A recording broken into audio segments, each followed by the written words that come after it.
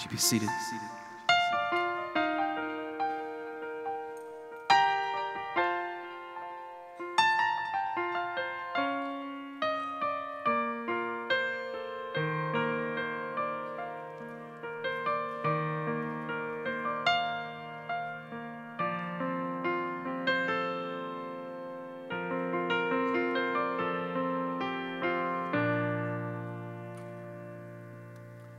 Dr. John Williamson, a Canadian geologist, had been slipping and sliding his way along a rain-soaked road that led through Tanzania's backcountry when suddenly his Land Rover sunk to its axles in the thick sludge. So, pulling out a shovel, he began to dig his four-wheel drive vehicle out of the mud.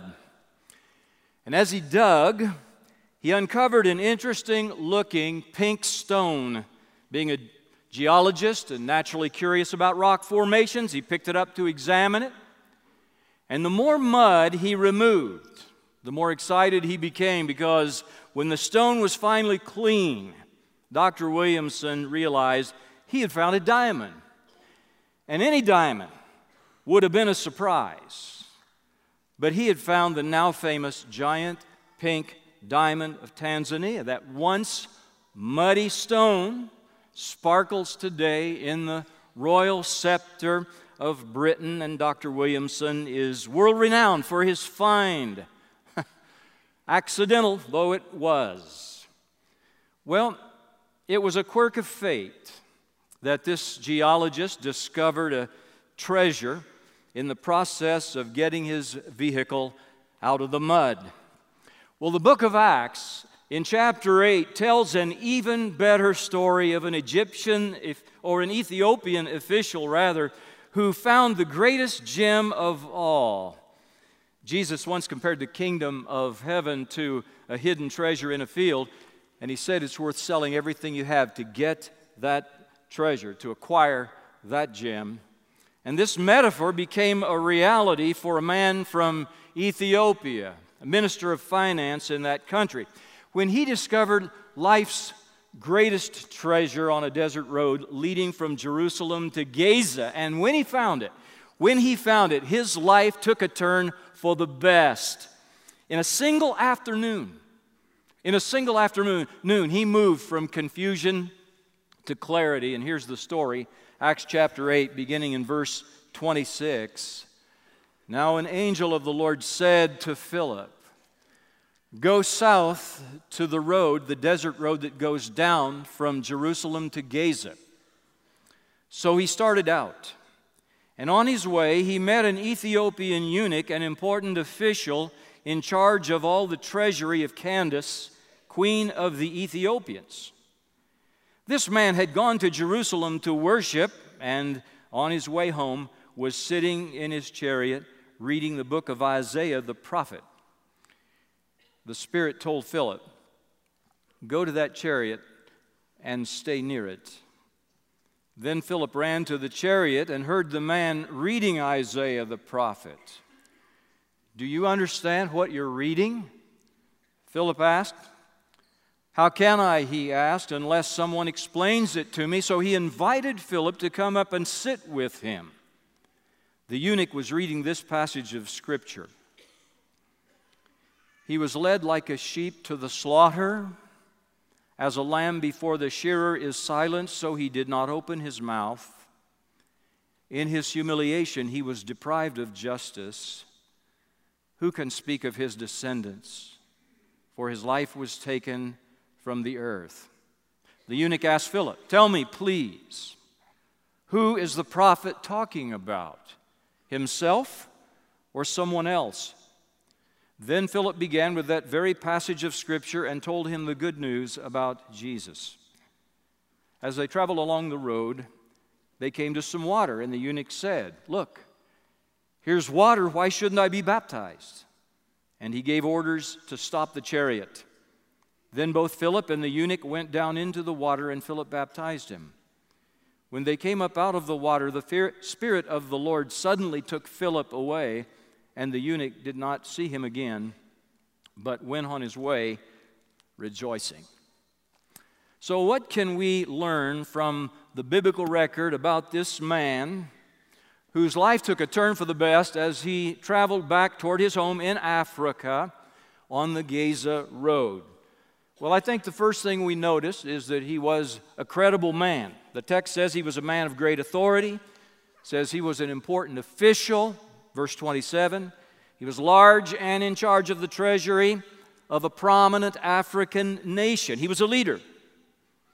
He had a position of power and honor and significant responsibility. He was not like that new employee at Target who had just been at work 3 days, so he was a low man on the totem pole at the store. He was standing with his broom in hand near the entrance when an irate customer came into the store. This customer was dissatisfied with the purchase that he had made, and he was coming back with a complaint. "Young man," he growled, "I want to speak to someone with a little authority around here." Well, the new employee looked to his left and right and leaned on his broom and said, "Well, sir, you might as well talk to me. I got just about as little authority as anyone in the whole store." Well, this nobleman in our text had more than a little authority. He served as a direct report to the Queen of Ethiopia herself. She had the title of Candace. Candace was not her name. Candace was like Pharaoh. It was a title. She was the Candace. She was the queen mother. She actually ran the country, while probably it was her son who was the figurehead, and he did what second-generation royalty typically do. Absolutely nothing. I heard the other day, by the way, that England's royal family is running out of money. You know, they're down to $1.6 million now. But see, that's what happens if nobody in your family has a job for 1,000 years. You're bound to get low. I did hear that our president recently met with Queen Elizabeth and the royal family at Buckingham Palace. This is all a part of his program to reach out to people in society without any real jobs.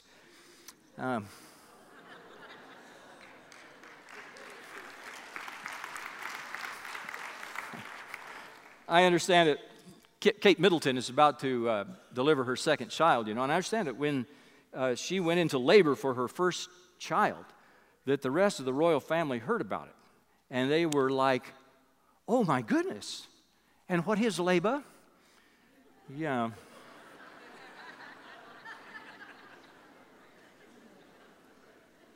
Okay. Enough fun at the expense of the royal family. Back to our Ethiopian official. He's obviously an intelligent man. He's a trustworthy man. You don't get to be the Secretary of Finance if you're not trustworthy. He's respectable. He's influential. And the text also mentions that he was a eunuch. And Jesus himself identifies the 3 types of eunuchs in Matthew chapter 19, verse 12. Jesus said, there are eunuchs who were born that way, that is, with a physical defect, and there are eunuchs who have been made eunuchs by others. This was sometimes forced on male slaves who served in the palace.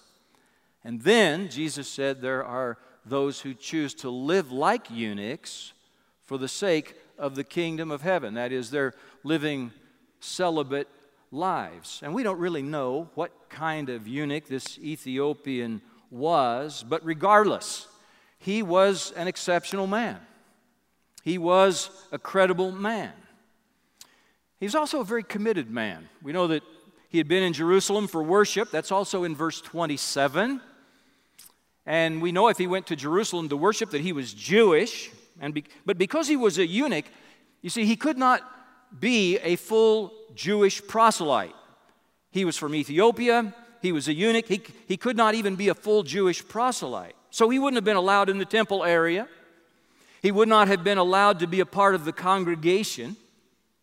He was only permitted to be a God-fearer. He was what was called a proselyte at the gate. Now that even tells you that he was a proselyte, but he was at the gate. He was kind of arm's length. In other words, this man rode 3,000 miles round trip in a chariot, probably averaging 10 miles an hour, for the privilege of sitting in the atrium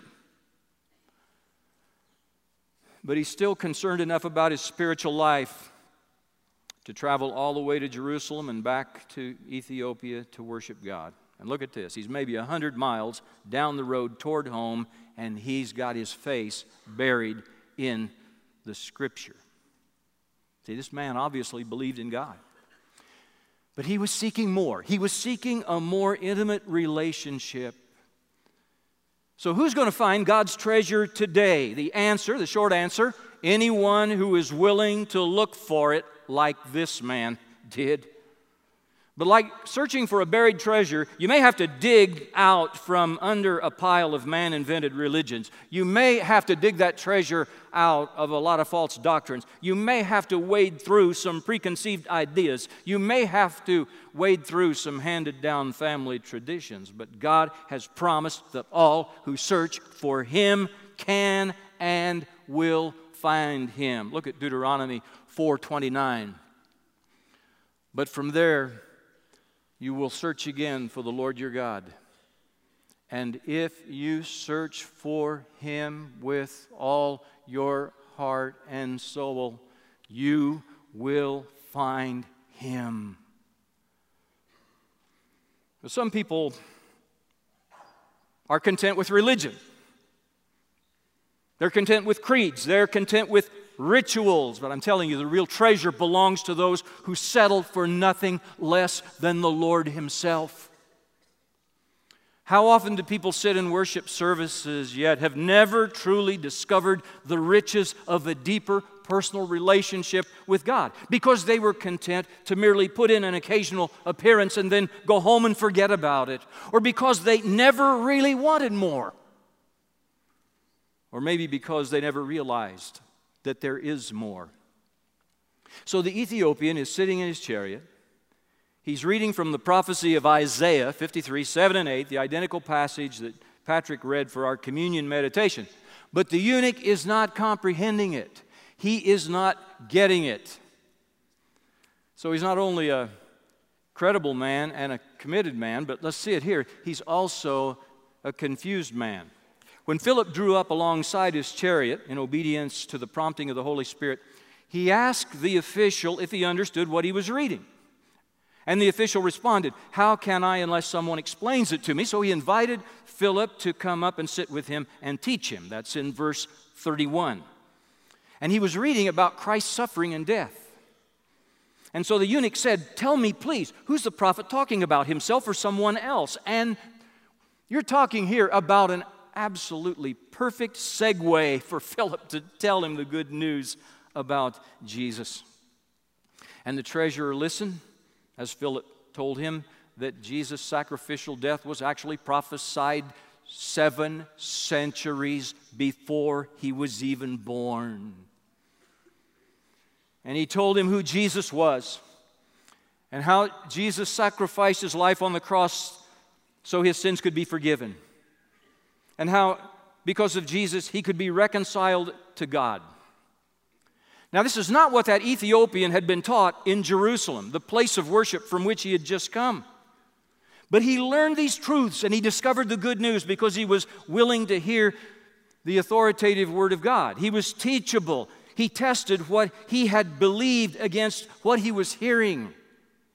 So what about us? Do we test whatever we've been taught or whatever we've been told by what is revealed in the Word of God? Do we test what is being broadcast? What is being written today? Do we test it by Scripture?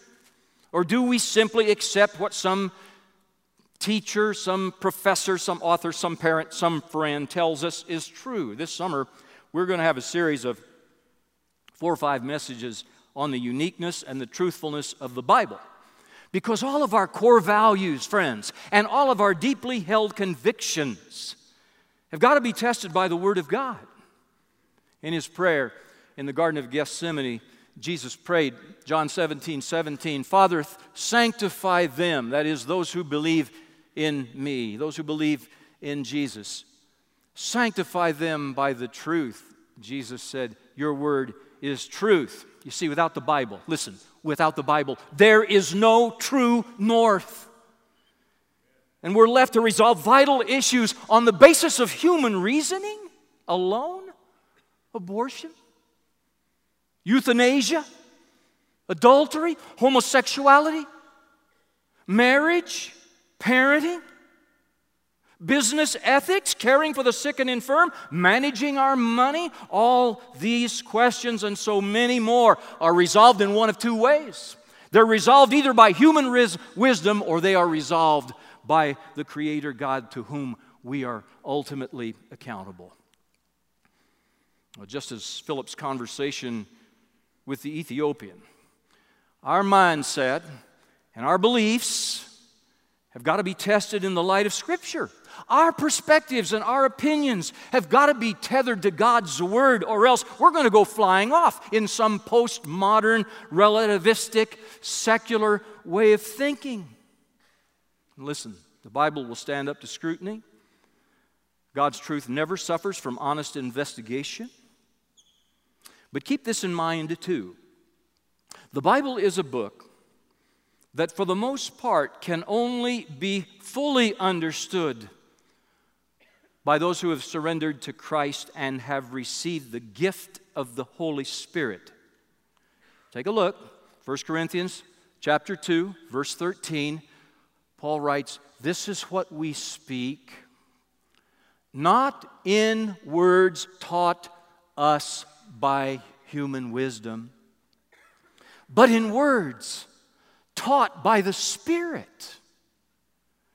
The man or the person without the Spirit does not accept the things that come from the Spirit of God, for they are foolishness to him, and he cannot understand them because they are spiritually discerned. You got to begin at the beginning. You begin by surrendering your life to the Lordship of Jesus Christ. You make Him your Savior and Lord. You receive the promised gift of the Holy Spirit, and then a whole new world opens up to you. I'm never surprised that people who are alien from Christ read the Bible and get really strange ideas, or they just turn it off because they can't understand it. You've got to surrender to Jesus. You've got to have the gift of the Holy Spirit, and then this whole new world opens up. So why then does there seem to be confusion and division in the church? Isn't that the natural question that follows? Well, in my opinion, many of the differences between professed Christians are inconsequential, but they have been debated into consequence. Listen, if we believe in the Lordship of Jesus, we do believe in His deity, His divinity, if we believe in the authority of the Bible as the Word of God, the authoritativeness of Scripture, if we are committed to the unity of believers, if we are committed to the evangelization of the world, making disciples of all nations, then we can be together in spirit. More on this another time. Back to our Ethiopian brother. He's a credible man, we said that. He's a committed man, we said that. He's also a confused man. But I want you to see this. He was a candid man. That is, he was receptive. He was not closed. He was open. He was teachable. And that's why he invited Philip to sit with him in the chariot. He was humble enough to ask good questions. He didn't act like he had all the answers. He was not passive. And he was not passive-aggressive. He was willing to admit that he needed additional insight. He was secure enough to trust Philip's good intentions. And the turning point in the conversation between Philip and the Ethiopian is when it says in the passage, chapter 8, verse 35, "Then Philip began with that very passage of Scripture and told him the good news about Jesus." Philip was a great ambassador for Christ, but it's Jesus who is ultimately the one who caused the eunuch's life to take a turn for the best. Jesus is the one who moved him from confusion to clarity. Now, as a student of Judaism, this Ethiopian knew about sacrificial lambs He knew about the sacrificial lamb slain by Abraham and offered on the altar in place of his son Isaac. And he knew about the sacrificial lambs that were slain in Egypt so the blood could be applied to the doorpost and Israel would be released from bondage. And he knew about the sacrificial lambs routinely slain in the temple during Passover as a reminder that the death of a lamb was required to atone for sins. And he had just come from Jerusalem. He knew about the death of Jesus on the cross. He had heard the claims of some of the 500 eyewitnesses who had seen him alive again. And this Ethiopian is an intelligent man. He connects the dots in history. He believed the eyewitness testimony of people who had no reason in the world to lie. And he concluded it was true, that Jesus was God. And it was Billy Graham who once said, if Jesus is who he said he was, and he said, I and my Father are one. If Jesus is who he said he was, the most important thing in the universe is getting to know him. And we don't know all the details of the conversation between Philip and the Ethiopian because we don't have a verbatim of their conversation as they sat in the chariot. But Philip must have shared with him what his next steps should be to receive the grace of God, to express his faith in Jesus. And undoubtedly, it was the very same thing that Peter told the multitude in Jerusalem on the day of Pentecost in Acts 2. Remember last week? Repent and be baptized. Now, how do we know that? Well, because of what's recorded in verse 36. As they traveled along the road, they came to some water. And the eunuch said, look, here is water. Why shouldn't I be baptized? You can, Philip answered, if you believe with all your heart. You see, as treasurer for the queen, this man worked with numbers. He's a black and white guy.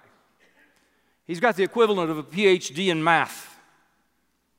He understood absolutes. He was good at adding things up. He was good at calculating. He was good at figuring things out. He was good at coming up with the right answers. And although his Jewish religion had been good, and he had been comfortable with it, and although he knew its customs and he understood its theology, and even though it had taught him high morals and had probably benefited his life for many years, it was not the way. And he saw that. He saw that the whole purpose of Judaism was to bring him and the whole world to its only Savior, Jesus Christ. And I wonder what must have gone through his mind. I think he's probably thinking to himself, I'm going to have to change my religion. I'm going to have to go against my family. I may offend some of my friends. I'm going to have to start over. I'm going to have to admit that my faith has been incomplete. Nonetheless, he humbly desired God more than the approval of people, and he was willing to do what some are unwilling to do, to leave everything else behind, to follow Jesus, to be changed by Jesus, to be on mission with Jesus. And Philip evidently said something about baptism in their discussion because the eunuch interrupted their traveling Bible class to point out that they were passing a suitable place for him to be baptized. Now, it sounds a little bit like an understatement to me when he says, look, here's water, why can't I be baptized? Let me put up a map here and just show you what was going on. Remember, he originated in Jerusalem. One of two possibilities. He's going back down here to Africa, to Ethiopia. Okay? So he was going to have to go west and south, or he was going to have to go south and west.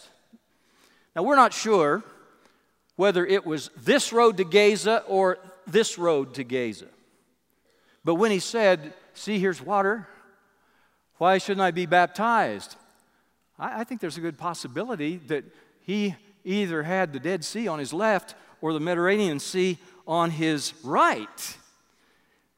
And he had the water of one of these two seas lapping at the wheels of the chariot. So, Both Philip and the eunuch went down into the water. Philip baptized him. The Ethiopian had seized the moment. Now, some people would read this and say, well, he looks to me like he's acting pretty impulsively. After all, he just learned who Jesus was a few minutes ago. Did he act impulsively? I submit to you, he did not. He acted decisively. He acted responsibly. He did what he knew was right immediately when he was convicted about it. You see, too many people want to think it over. They want to think it over and put it off. And so often then they lose any sense of urgency. I could tell you right now about a couple in our church just a few years ago. I had taught them the gospel, sat down, taught them the very same things, very same kinds of things that Philip taught the Ethiopian. They could have seized the moment. They didn't. Now, they had two children, and both of their children committed their lives to Christ, and they were baptized right over there. But Mom and Dad decided they would wait. It's been about 3 years ago. They've moved away. But I'm sad to tell you that within the last couple of weeks, I learned that they're going through a painful divorce, this couple. I think it might have been different. I think their life together could have taken a turn for the best. I think their family could have had a better story. Baptism in the book of Acts always marked a turning point in a person's life. It was the point at which they left their old life behind and began their new life with God. Now, when this treasurer saw water, he didn't hesitate, he didn't procrastinate, he wanted to demonstrate his devotion to Jesus immediately. In fact, not one person who experienced a better story in the book of Acts ate, drank, or slept before being baptized once he or she discovered God's treasure. Well, last week in Acts chapter 2, we saw 3,000 people, a multitude, 3,000, take a turn for the best. And those new Christ followers in Jerusalem experienced a better story. Two words we pulled out of chapter 2 last week were joy and gladness. Joy and gladness. You see, they surrendered to Jesus Christ. They made him Savior and Lord. And they moved, remember last week, from guilt to grace. Well, the last view we get of this Ethiopian in our text in Acts 8, he's got this big smile on his face. You remember verse 39? I read it a few moments ago. He went on his way rejoicing. So I wonder if this might be you today. I wonder if you might be ready for a better story. You want to see your life take a turn for the best. Is this a day for you to finally move out of confusion and into clarity by making the same decision as the Ethiopian official? Our section hosts and our pastors are ready to meet with you and ready to talk with you today. All you have to do is remain seated here in the worship center. If you have a prayer need, if you have a decision that you'd like to discuss, we are anxious to talk to you. After we close the service, just remain here and we will come to you. Will you stand with me for prayer? Father, thank you. Thank you for a better story for the Ethiopian nobleman. Thank you, Father, that you, through the word, pull back the veil and let us see this positive response to the living presence of Jesus. Thank you, Lord, that the Holy Spirit called Philip away from a successful evangelistic outreach in another city just to answer the prayer of this Ethiopian who was seeking with all of his heart and soul to know you. Lord, above all other priorities in our lives, may we be on this quest. I pray for every one of us to leave this place today with joy in our hearts. We pray for those who have to make some decision in order to have that joy that comes from down deep inside, the joy that is inspired by the Holy Spirit. And so we pray that you would have your way in these moments as we worship in Jesus' name. Amen.